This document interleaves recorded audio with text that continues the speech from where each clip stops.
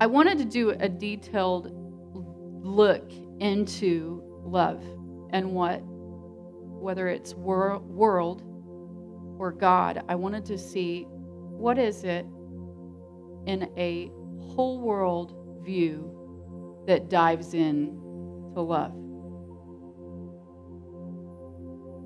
So I went to the scripture and I did a quick search on, how many times the word love is mentioned in the Bible. This is only the word love mentioned, not actually discussion about love.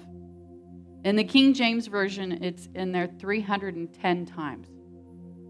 In the NASV version, it's 348. In the NIV, it's 551 times. And in the New Living Translation, it's 898 times that love is mentioned in the entire scriptures. So I went on to Google and I decided to do a quick search on a lot of different facets of how you can look for love. There are 9,580,000,000 plus results that you can find in 0.96 seconds for books on love. There are 8,340,000,000 plus results in 0.57 seconds for websites on love. There are 7,070,000,000 plus results in 1.18 seconds for movies on love. There are 2,480,000,000 plus results in 0.94 seconds for songs on love. And just doing a quick search with your fingertips on a Google. I think the world may be looking for what love looked like. The strongest emotion that you can feel are love and fear. The great thing is that 1 John 4:18 says that there is no fear in love, but that perfect love casts out fear. So really, that search gives you the two sides of it, the positive and the negative, love and fear. But fear has nothing compared to love.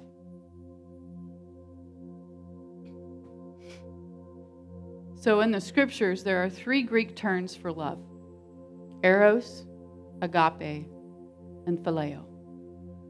And Shoshana will correct me if I said it wrong later. Agape is the highest and deepest form of love, an unconditional love.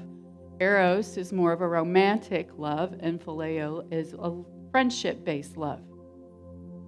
And Ren likes to pick on me because I like to say I love you all the time, and he's like, I don't know if you're just saying it because you're used to saying it, but there's multiple kinds of love. I could be saying it in a different form all of the time.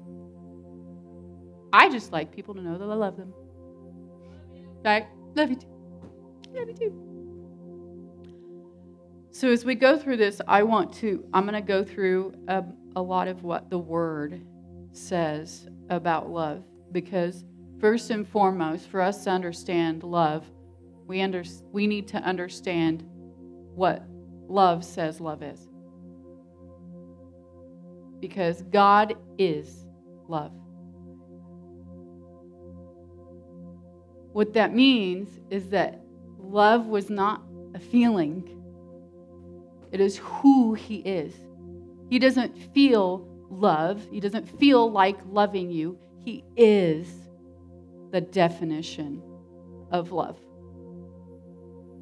So we need to see what He says in the Word about love and what it looks like and how you can recognize it, because we're looking in so many different places of love and we don't understand what it looks like. And we don't understand what true love is. And we've misconstrued this concept of love to think it's something that you feel about someone all of the time. And that it's a feeling that you have to be like, oh, I have these butterflies in my stomach, so I definitely have love for this person. And that's not the definition that God is. So we'll start in 1 Corinthians 13, and we're going to read the whole chapter. If I speak with the tongues of men and of angels, but I do not love, I have become a noisy gong or a clanging cymbal. If I have the gift of prophecy and know all mysteries and all knowledge, and if I have all faith so as to remove mountains, but do not have love, I am nothing. And if I give all my possessions to feed the poor, and if I surrender my body to be burned as a martyr, but do not have love, it profits me nothing. Love is patient. Love is kind. It is not jealous. Love does not brag and is not arrogant. Does not act unbecomingly. It does not seek its own. It is not provoked. Does not take into account a wrong suffered. Does not rejoice in unrighteousness, but rejoices with the truth. Love bears all things, believes all things, hopes all things, endures all things. Love never fails. But if there is a gift of prophecy, they will be done away. And if there are tongues, they will cease. If there is knowledge, it will be done away. For we know in part, and we prophesy in part. But when the perfect comes, the partial will be done away. When I was a child, I used to speak like a child, think like a child, reason like a child. When I became a man, I did away with childish things. For now we see in a mirror dimly. But then face to face, now I know in part. But when I know fully, just as I also have been fully known. But now faith, hope, love, abide, these three. But the greatest of these is love.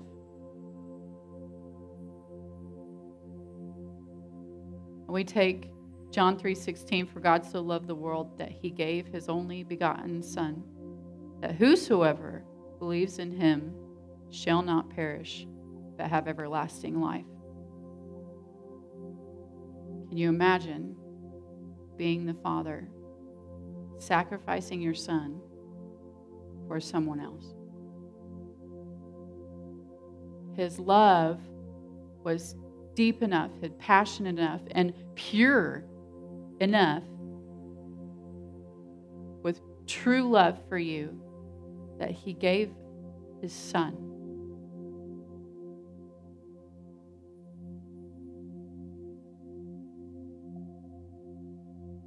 His love is 100%, even when your love is 0.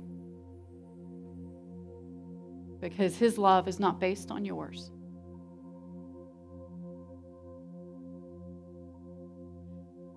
Me and Pastor Wren are probably a perfect example of that, and being able to explain our story. And for those who don't know, we were divorced for 2 years, and we've been married, 24 years now. But we were divorced for 2 years. And in the midst of that, I left. I told him I hated him, and I didn't want anything to do with him. I was angry, I was bitter, and I didn't know who I was. And unfortunately, I had to get alone and find out who I was so that I could accept who he was. And in that time, there was not a day that went by that he gave up on me. He was 100% when I was 0. And that's exactly what God did for you. In the moments where we're angry and we're bitter and we have gone through hell in life and become angry with God because why would you do this to me? Let me help you understand something. The devil robs you every moment he can. And if he can get you to think all of this is God's fault and you accept it, he's winning in your life. God wants the best for you. That doesn't mean it excuses all of the behavior that we have, because I had to deal with the consequences of my behavior. God corrects us because he loves us. There is correction in the midst of it, but it doesn't change how much he loves you.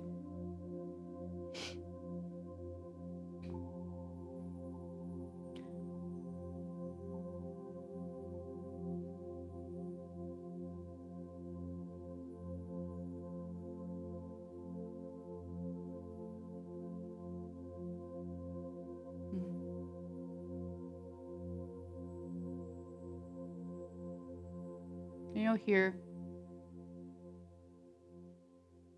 we have amazing people here. If you haven't gotten connected here, if this is your first time, then I welcome you. We're family, and this family fights for one another, and we will battle and war with you through the hard times and love you and help push you up in the good times and whatever you need. We're called Freedom Fellowship Church. Part of what we do is we are an apostolic training center. We believe in you guys.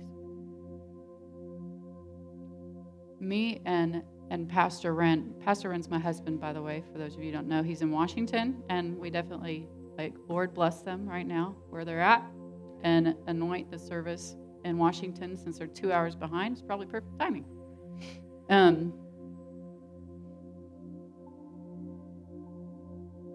My heart in everything and in people and seeing people that come in, go out, that connect with us, don't connect with us, is I want to see your heart come alive.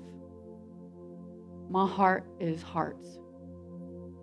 I want to see all those pieces put back together that got shattered throughout your life that you can't explain. You don't need to relive what you went through to be able to live fully to who you are. You just need to release those things and move forward. And that's part of your heart coming back together. And one of the hardest things for everybody is being able to love yourself.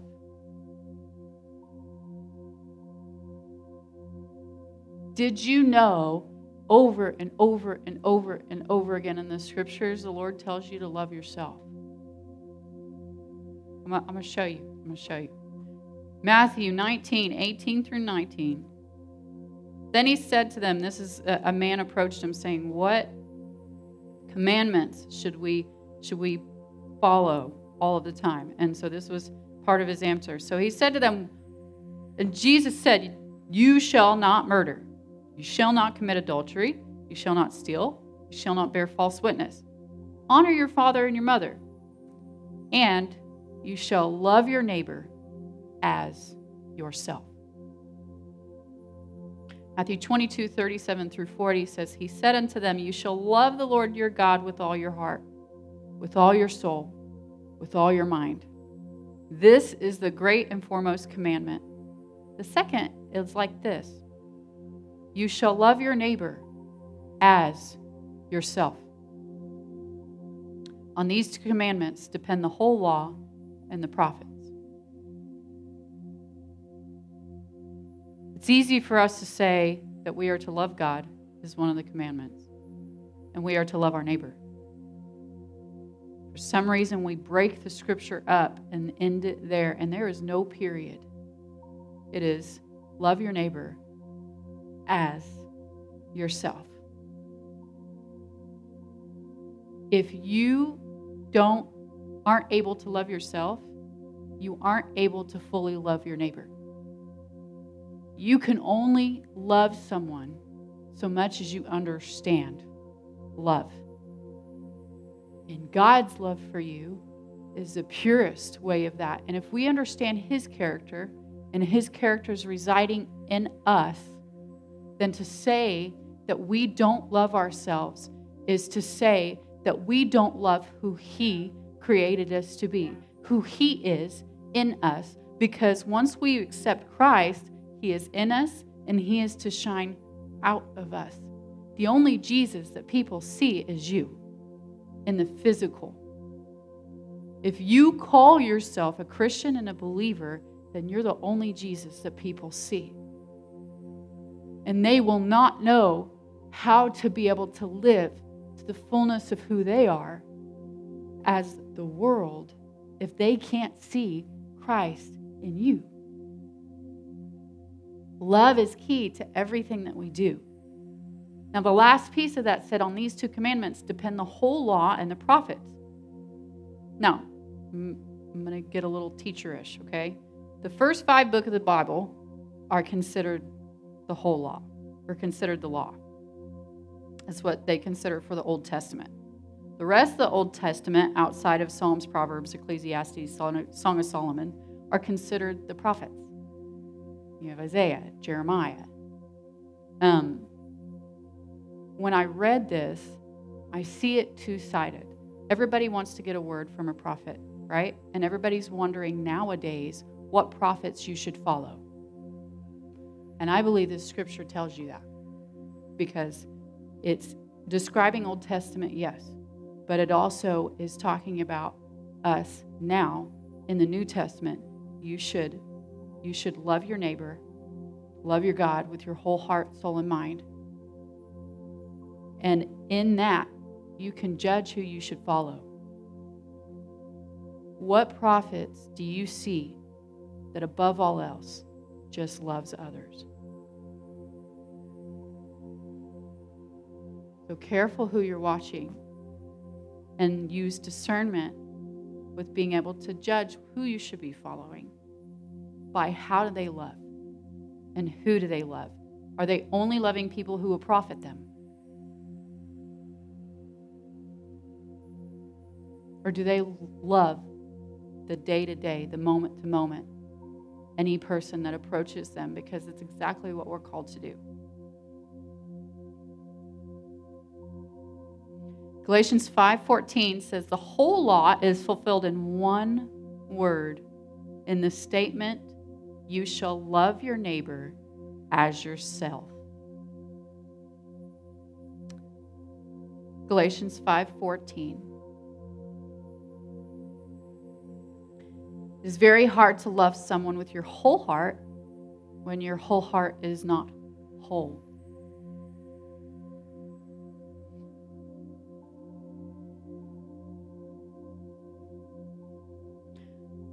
There are seasons in our life that shift and change, and there are rough seasons and there are good seasons. And in the rough seasons, sometimes it's difficult to stand on love because stress, frustrations, life gets in the way of whether or not we can see things clearly. And that happens to all of us, and we are all human and we're a work in progress. That's why we haven't been perfected yet, so we see in part and we prophesy in part because we haven't been perfected to be able to see everything clearly. And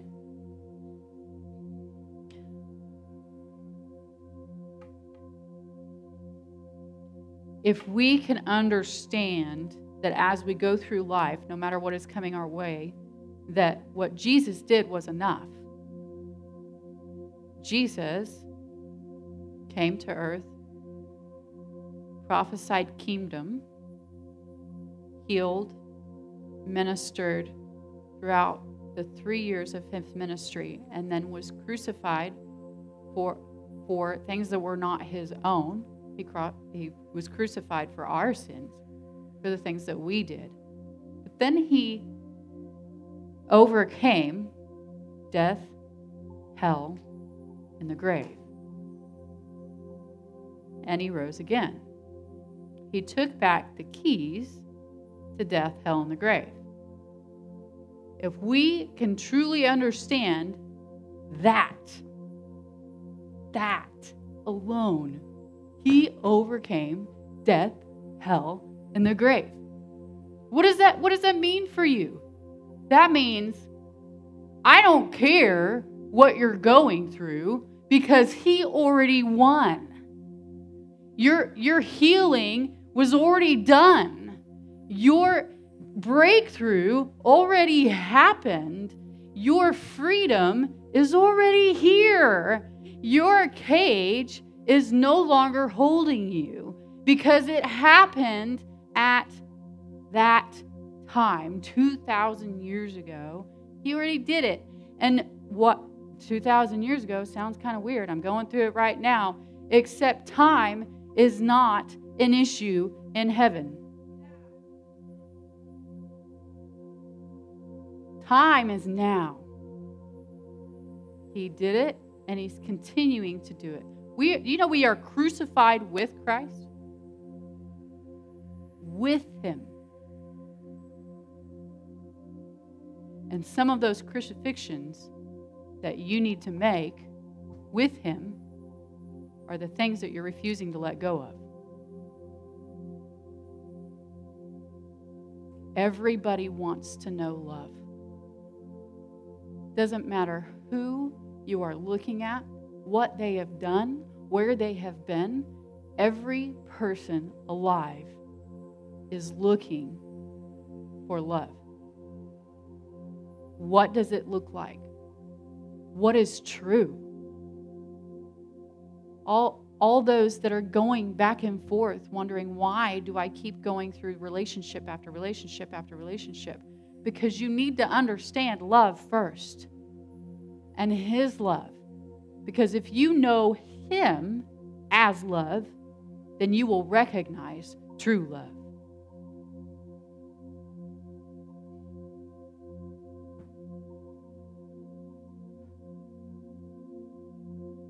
Deuteronomy 6:5, and you shall love the Lord your God with all your heart and all your soul and all your mind.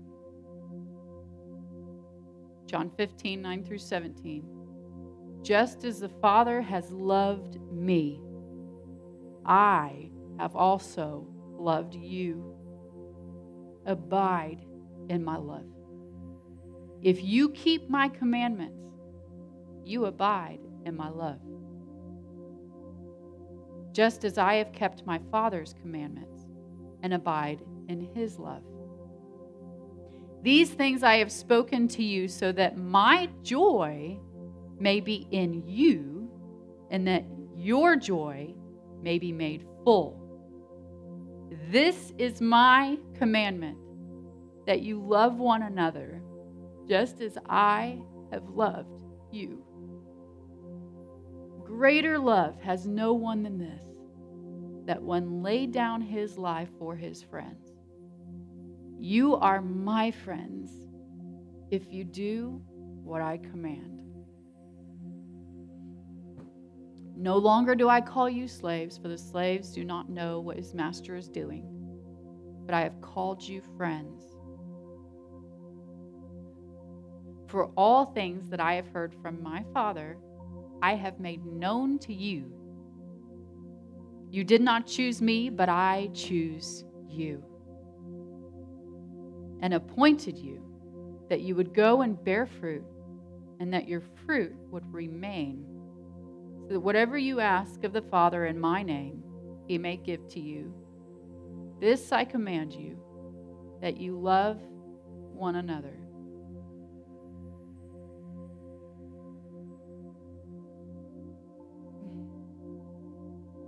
How do you know love? By loving each other. And you will feel him abiding in you. His commandment is to love first. Not prophesy first. Not heal first. Are those connected with showing love? Absolutely. But if you don't see them with love, then none of it matters anyway.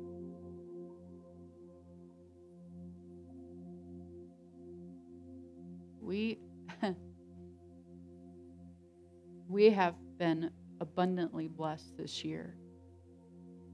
We're blessed every year, but we've been abundantly blessed this year with our people stepping up and just loving each other without us knowing anything about it. Remember the first time Dean, big country, went out of town, and he takes care of his mom, and he came back, and there were one, if not multiple people from here who randomly just checked on her every single day and connected and talked with her, and some spent time with her. And it was one of the greatest things to see, because I had no idea. We had no idea any of that was happening. People just did it because they knew she was alone and she needed somebody to talk to her, And I don't know how many times we've had random things happen, this happened, that happened, of people going in and out of the hospital, or random people coming up and talking about how different it is, that it's recognizable that we're not there, but that it didn't change the fact that things kept going. And people are doing what needs to be done to show each other that they care. There's food trains that go out, and I don't even know it's happening until I'm like, oh, that happened? I wish I could have done that. And for people that are in need, it's so many random things that go on that are even just the little stuff. Helping somebody out to their car, or picking something up in the hallway because they notice somebody dropped something and they grab it before they can even get to look to pick it up. There's so many ways that you show love and respect and honor to people. And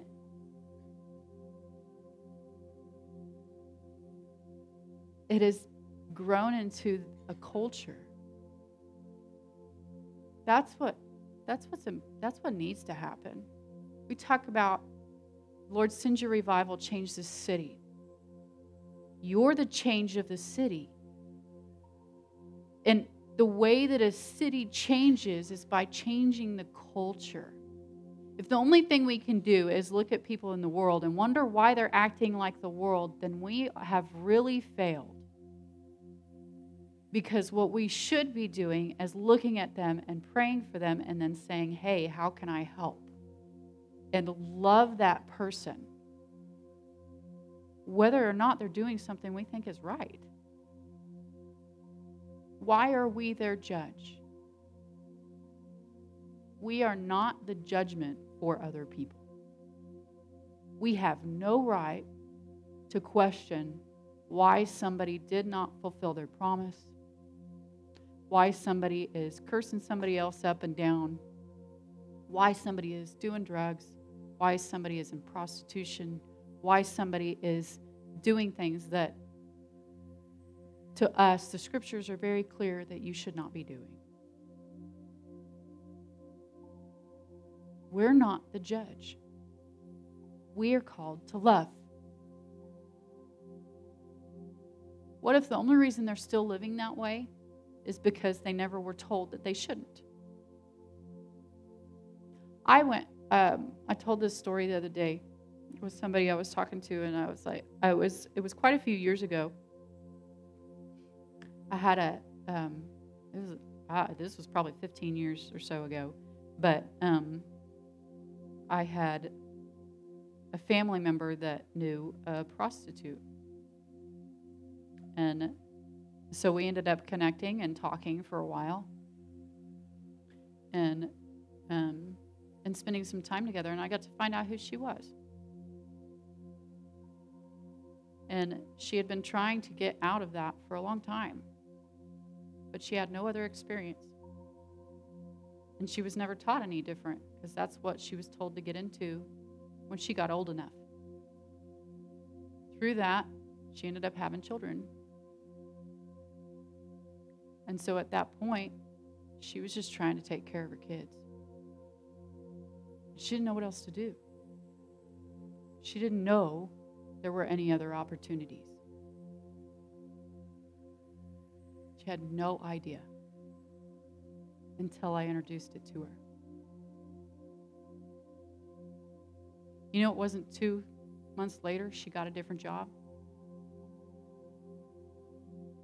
that paid just as well. And she was able to get out of that lifestyle. You never know why someone's doing what they're doing. And we have no right to judge them. We are called to love them. And if they don't know, how are they going to change anything if you don't help guide them in love? So we could have anybody come in these doors, and if anybody decided to judge instead of love, I will ask you to leave the doors, because it's not who we are. And if that's what you want, you can't change our culture. I will love you and say, hey, that's not right, and that's not how we do things, and we can have a conversation. But if you're unwilling to say, you know what, I shouldn't do something like that. It's the same thing with gossip. We don't deal with gossip here. There is a difference between not knowing that it's wrong and refusing to accept that it's wrong. If the scripture says it, that's what it is.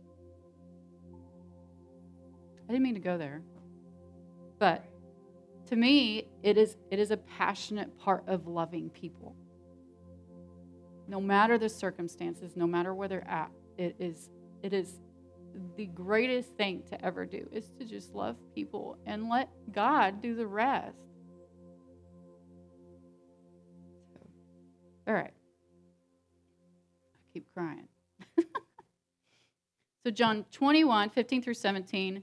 So when they finished breakfast, Jesus said to Simon Peter, Simon, son of John, do you love me more than these? And he said to him, yes, Lord, you know that I love you. And he said to him, his reply was, tend my lambs. So he said to him again, this is Jesus, he said to him again a second time, Simon, son of John, do you love me? And he said to him, yes, Lord, you know that I love you. So Jesus said to him, shepherd my sheep. And Jesus said to him a third time, Simon, son of John, do you love me? And Peter was grieved because he said to him the third time, do you love me? And he said to him, Lord, you know all things. You know that I love you. And Jesus replied, tend my sheep. I found this very interesting that Jesus' reply were different every time. But also, when he was saying these things, he was actually saying it a little bit different because the Greek and English are different. So in the Greek, there's the multiple ways of saying love. And in the English, we just say love. But that's not where I'm going with this. I want you to see this, that the initial response was, tend my lambs. Then he said, shepherd my sheep. Then he said, tend my sheep. So it piqued my curiosity, and I was like, okay, so what's the difference between tending and shepherding, and the difference between lambs and sheep? Well, I'm not quite a farmer. So lambs are sheep who are a year or younger in age. So they're actually the same thing. It's just a lamb is a baby sheep, basically. So the difference between tending and shepherding is tend actually has multiple definitions. It is to kindle, ignite, set on fire, light, inflame, burn, or tend can be to be tender. A shepherd is to watch over and to guide. So I reread this scripture. And it says, so when they finished breakfast, Jesus said to Simon Peter, Simon, son of John, do you love me more than these? And he said to him, yes, Lord, you know that I love you. And he said, then be tender with my lambs. And he said to him again a second time, Simon, son of John, do you love me? And he said, yes, Lord, you know that I love you. And Jesus said, then watch over and guide my sheep. And he said to him a third time, Simon, son of John, do you love me? And Peter was grieved, and he said for the third time, do you love me? And he said to him, Lord, you know all things. You know that I love you. And Jesus replied, then set a fire on my sheep.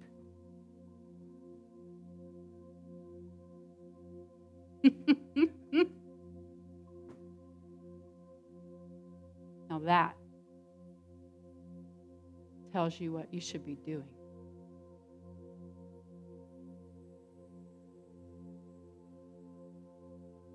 But you can't guide someone that you won't love. Because they see through someone just trying to be a boss. And someone who wants to love. And will truly love them. Flaws and all. We all got flaws. We all have a past. But I tell you what, every one of us have a future. So stop relying on what happened in the past and let's make a future. And let's see people for what their future truly is instead of what their past had originally defined them as.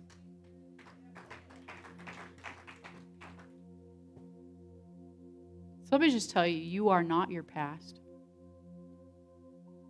Your past does not define you.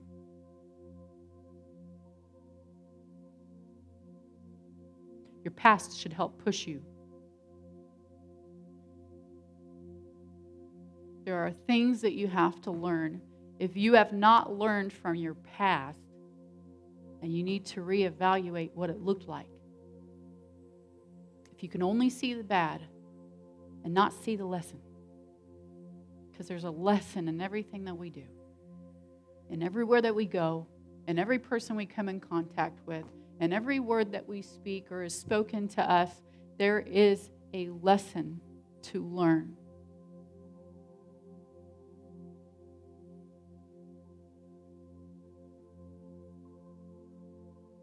1 John 4, 7 through 21. Beloved. You know he calls you his beloved. Beloved, let us love one another, for love is from God. And everyone who loves is born of God and knows God. The one who does not love does not know God, for God is love. By this, the love of God was manifested in us, that God has sent his only begotten Son into the world so that we might live through him. In this is love, not that we loved God, but that he loved us and sent his Son to be the propitiation of our sin. And I just said that wrong, but I'm passionate, and that's all that matters. Beloved, if God so loved us, we also ought to love one another. No one has seen God at any time. If we love one another, God abides in us, and his love is perfected in us. By this we know that we abide in him and he in us, because he has given us of his Spirit. We have seen and testified that the Father has sent the Son to be the Savior of the world. Whoever confesses that Jesus is the Son of God, God abides in him and he in God.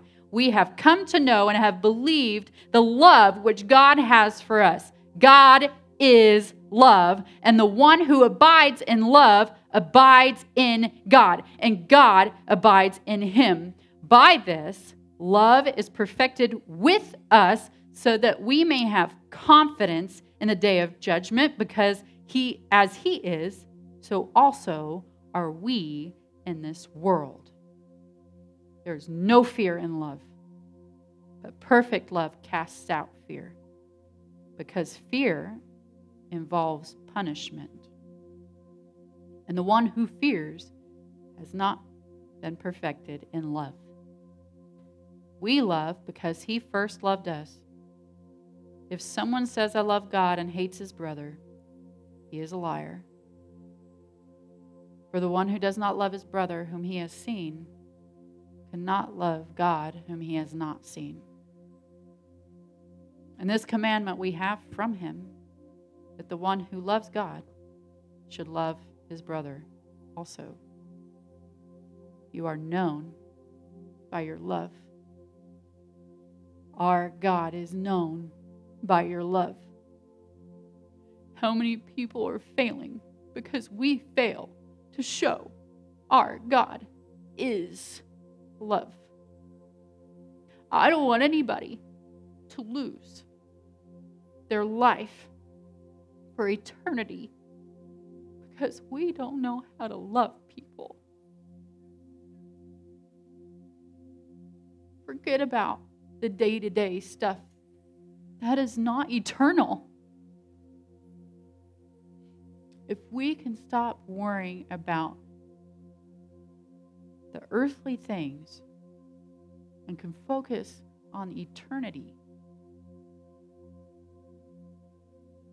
everything here is temporary. Our focus is eternity. And we have to be able to get there and get other people there. But they won't see it without us loving and showing Jesus.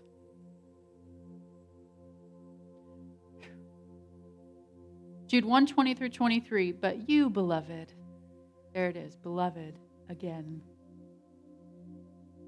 Some of you need to wake up in the morning and just let the Lord say, you just say good morning, Lord, and hear him say back to you, good morning, beloved. How endearing is that? You, beloved, building yourselves up on your most holy faith, praying in the Holy Spirit, keeping yourselves in the love of God, waiting anxiously for the mercy of our Lord Jesus Christ to eternal life, and have mercy on some who are doubting. Save others, snatching them out of the fire.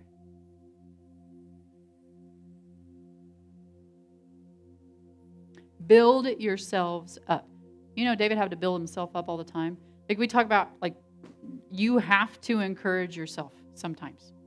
Sometimes there are not people around, but you have to encourage yourself. And a part of doing that is knowing that God loves you. Doesn't matter what today brings, because I have a God who loves me.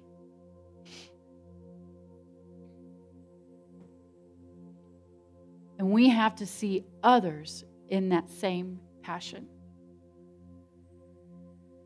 God loves them. If you're having a hard time looking at somebody and because of something that's happened, let me give you a little thing that helps. Close your eyes and say, while you're in the midst of trying to overcome this feeling, right? And say, Father, come between me and this person and let me see them through your eyes.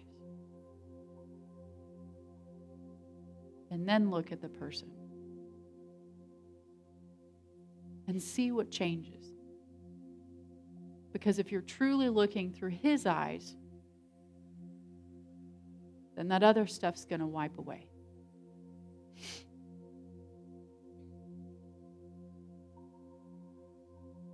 Romans 5:1 through 5. Therefore, having been justified by faith, we have peace with God through our Lord Jesus Christ, through whom also we have obtained our introduction by faith into his grace, in which we stand. And we exult, and exult means rejoice. So, and we rejoice in hope of the glory of God. And not only this, but we also exult, rejoice. We also rejoice in our tribulations, knowing that tribulation brings about perseverance, and perseverance, proven character, and proven character, hope. And hope does not disappoint, because the love of God has been poured out within our hearts through the Holy Spirit who was given to us.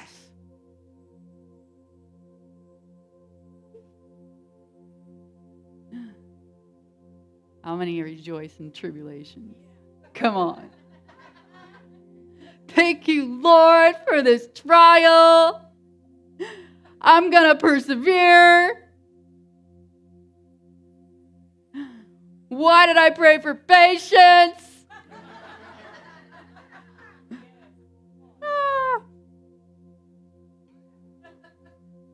But I tell you what, don't not pray for patience. Because through it, you will learn how to love better. Your character is built in tribulation times. Going through a rough season?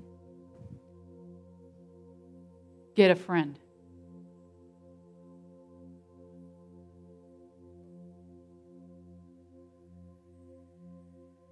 I'm just going to wait on that for a minute. You are not called to be alone. There are times you have to encourage yourself. You have to encourage yourself. But those are moments. They are momentary. If you don't understand something, somebody else does.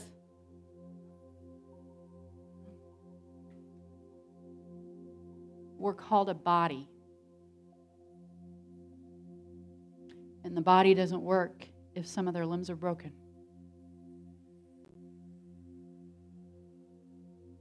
Why is unity so important? Because you're a body. And no matter what church you go to, no matter what friendships you have, no matter what job you have, no matter what you've been through in your life, we are all a part of the body. And if you're hurting, I'm hurting. If you're hurting, she's hurting. If you're hurting, he's hurting. If he's hurting, you're hurting. Because we're a body. And we're meant to come together and love each other. Moses had to have his hands raised while he didn't have the strength. Moses, this man everybody talks about. He had the staff, did all the plagues, got all the commandments, and got all the temple built, and all these things that Moses did in his entire life. But yet, in the midst of war, I can't hold my hands up, and we're losing the war. I think that's a prime example of the need for each other to love each other. In the midst of war, somebody's got to help hold up your arms. And sometimes that's even in keeping in worship. Did you know we help each other worship? We help each other praise. We help each other see God when we can't see it. in the midst of trials and war. Every person goes through a war. War doesn't mean that you had to be in the military or on the police force or a firefighter or a first responder. I was in the military and I'm a first responder, but I tell you what, the greatest war that I've seen is in the body of believers.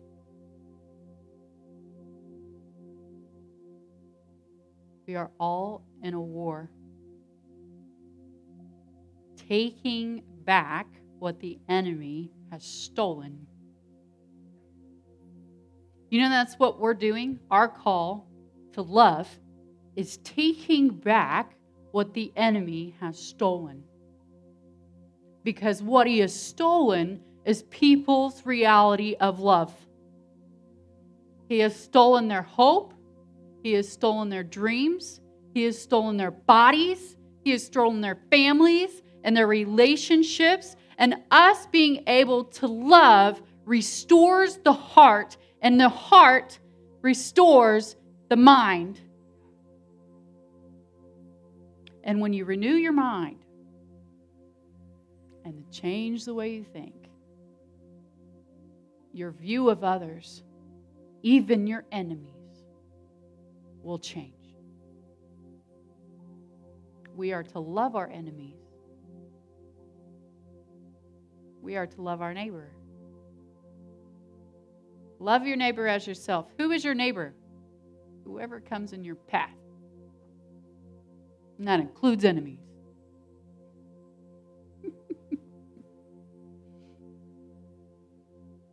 So love can be messy. Me and Ren were divorced for 2 years. That was messy. But I tell you what, we are not who we used to be. I would not be standing here, that's for sure. I don't think most of you know this. Okay, so when I was little, I was so shy that if I was called in front of my class and had to read the lunch menu, I would run out bawling. Change of life. But let me tell you this. If you call yourself shy, stop it. Because the Lord was very clear to me. Shyness is not a character trait. Shyness is fear in disguise. And you're claiming fear over your life is not who you are. So stop calling yourself afraid. Because we were called to go out into all the world and preach the gospel. And that's not afraid. That is bold. So stop accepting it for your life, because the acceptance of it allows it to flourish, allows it to keep a hold on you.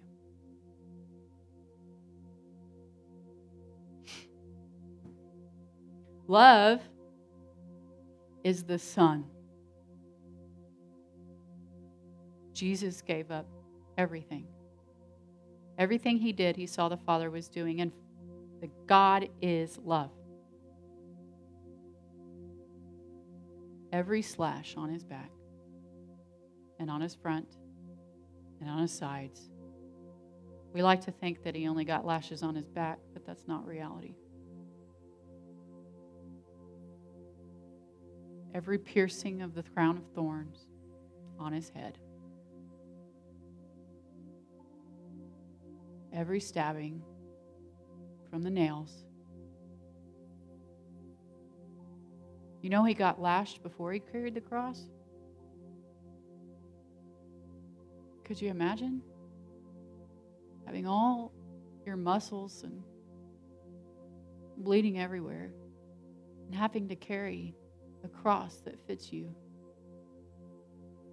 And it's probably larger than you are. The amount of pain that you'd have to be in.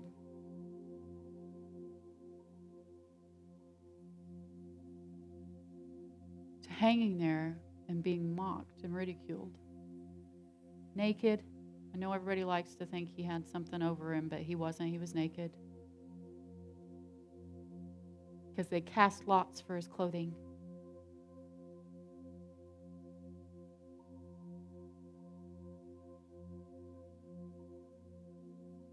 Hanging there, being ridiculed. And then turning and having one last person to say, "You're going to see me soon."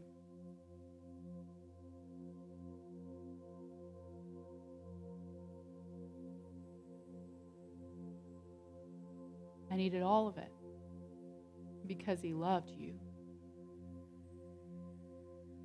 He loved every moment of the thought of your birth to every moment of your life.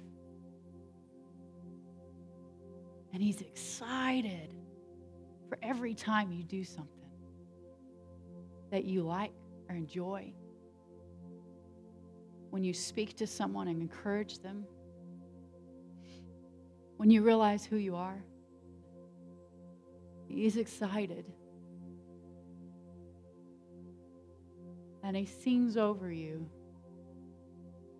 in the morning and at night.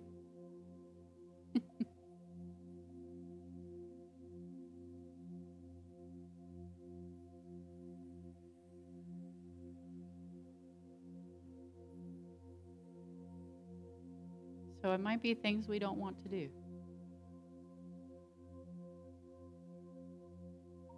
As Jesus prayed, he said, "Father, if it be thy will, let this cup pass from me. But not my will, yours."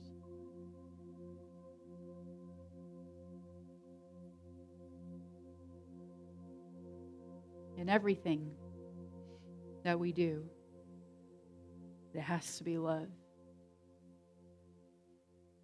Because God is love. His character is love. Love is who he is to the core. He was love before he created the earth. He is love after it'll be gone. He is love in every moment for every person. He is the definition of love.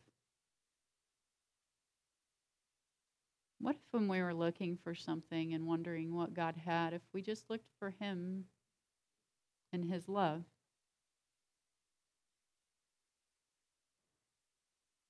And that would be our answer.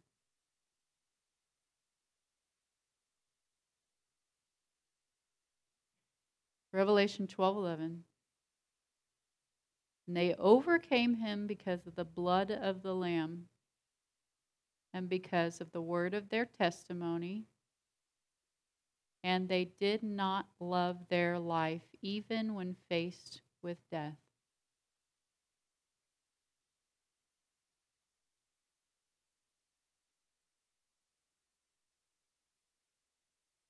You overcome the enemy by the blood of the Lamb and the word of your testimony. Don't let the enemy rob your testimony. It sets others free.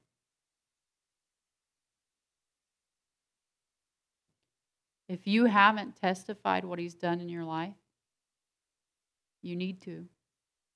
Because it's a part of your breakthrough and it's a part of other people's healing.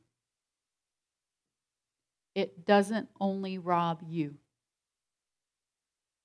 It robs the person that needed what you had. A super simple example. I was preaching one time at our old building. And I gave a testimony of my feet and how the Lord healed my feet. When I gave the testimony, somebody in the service got their feet healed. I didn't pray for them. We were in the middle of preaching. And their feet got healed, and they came to me afterwards, and they danced.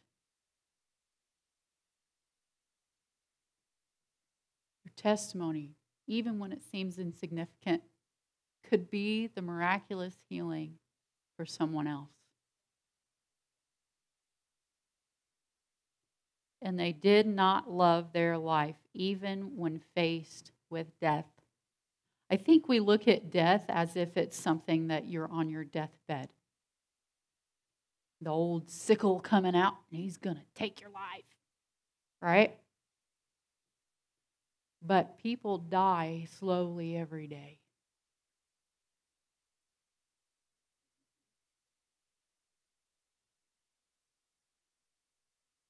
So if you will not worry about your feelings in it, care more about what you're feeling than what you're being told to do, then you're not loving your life even unto death. Because the opposite of giving life is to slowly die.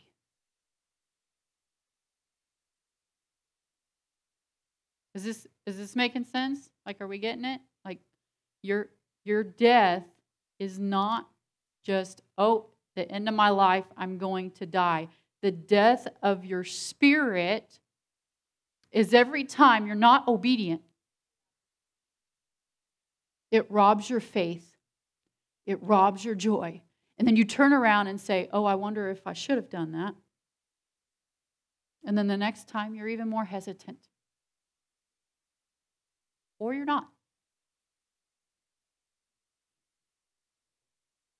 You could be that person that says, you know what, I'm not going to miss another opportunity. And He will always give you an opportunity. Why? Because He wants you to love. And He wants to love you. And He wants to love her and him and her. And you may very well be the closest person in 500 feet. As Dale Mass would say.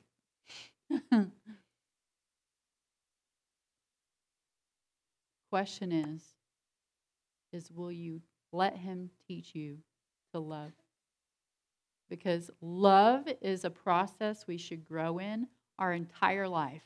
We should get new revelation and new revelation and new revelation of what love looks like, because we are not perfect. And until we have been perfected and are with Him, we are always going to grow in it. And my love for you will always grow to another level. My love for my kids are always going to grow to another level. My love with Ren is going to always grow to the day that we die.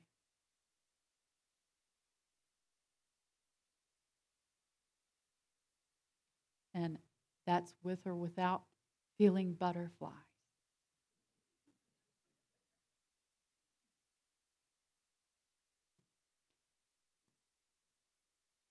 Others before self. When we hesitate, Lord, is that you that wants me to tell them Jesus loves them? Because the devil would totally tell you to do that.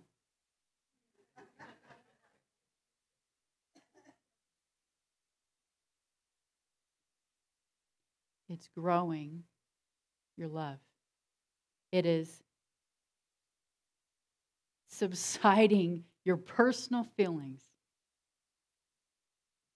to others before yourself. That's putting someone else before you.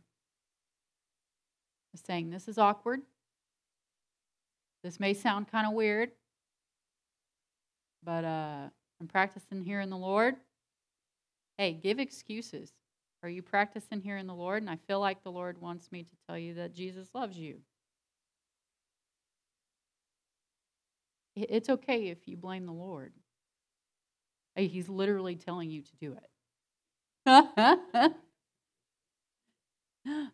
It's okay for you to say, oh, I feel like the Lord is telling me, because he wants you to depend on him, and that's you leaning on him. That's your reliance. He's your assurance. He is your freedom. He is your overcomer. He is your breakthrough. He has everything that you need. And whatever you think you don't have, it doesn't matter, because he's already got it. He's got it. And if he wants you to do it, he's got to be the one to fulfill it anyway. He's going to give you the words to say, to show love to people who don't know love. He is the fire in your eyes. He is the passion in your heart. He is the butterflies. He has shown me butterflies and dragonflies my whole life. And he's had them land on me all the time. Why? Because I like them. And he knows I like them. He will have deer run across my path out of the middle of nowhere for no reason, in a place that doesn't make sense. Why? Because I like them. And he shows me love. Your way of being able to see love is completely different than mine. So it could be a friend saying, hey, let's go to the shooting range, because you needed a day to go out and whatever, and just not think of everything else. Hey, let's take some time, let's go some shooting. You could go hunting. That could be your thing. You could go to the lake and be able to just watch the water. You can go fishing. I personally am a fan of all of them. I like almost everything. And the Lord has been gracious enough to be like, oh, well, let's just do all of these. But he knows you, and he knows them. You don't have to know them to be able to reach them. I have ministered to plenty of people. I have never been in their situations and just loved them and was able to be able to reach them. I wasn't a drug addict. I wasn't an alcoholic. I had my mental breakdown when I divorced Ren. You know, I've been through some stuff. We've been through some stuff. And in the process, we allowed the learning.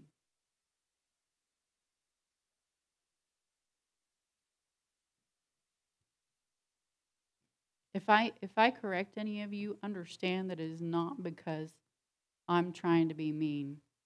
It's because I love you.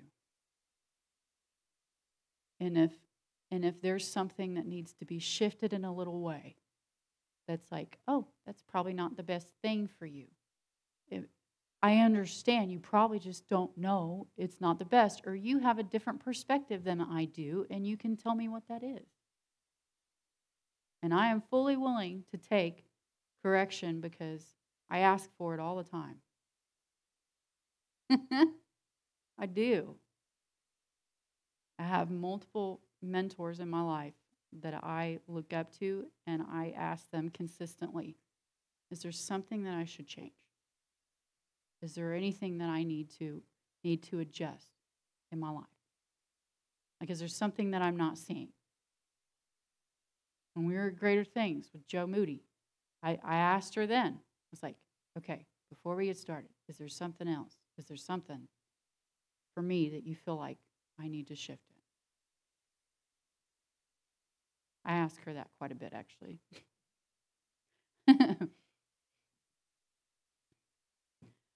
But you need to have somebody with you that you respect, that can give you advice when you're in question, and we can just love people the way that God called us to love people.